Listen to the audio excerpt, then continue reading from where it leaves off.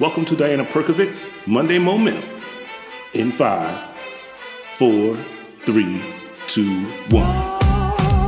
I'm Diana Perkovic. It's so great to be with you guys this Monday. So this is going to be a little different this week. I am going to go off, and I would be remiss if I didn't talk about DJ Khaled. I don't know if you saw it, but that 2015 interview that has surfaced in which, in my mind, he gives a textbook example of a misogynistic rant, if I ever heard one.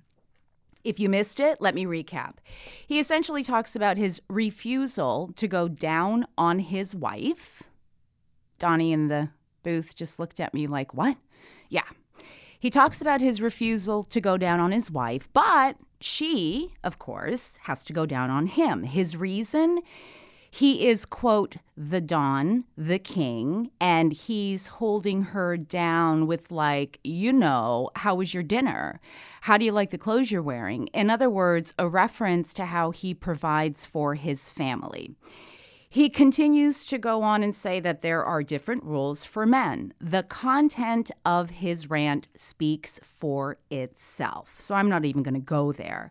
To me, it isn't just about what a person says, it's how they say it. And if you listen to him, he's all about it. I mean, he says it with authority, with conviction. And I was all like, I cannot believe this guy is so comfortable saying that.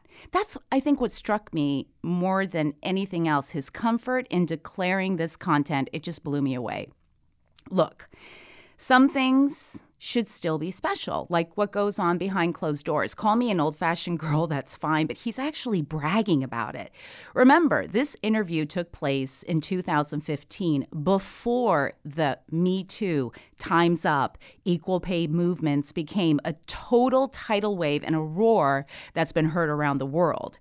And so I was just driving yesterday to get groceries, and I'm on literally at Hollywood and Vine. There's a Trader Joe's there, and I saw these billboards taken out by A&E that totally took my breath away. There's a picture of Leah Remini, who for me is like the ultimate interview, right? You want to talk about good girl mafia, it takes a badass to be a good girl.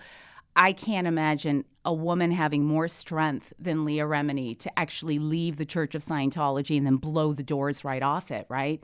There's this picture of her promoting her show, and she has a really serious look on her face, and the title on the billboard says, "We are not afraid," right?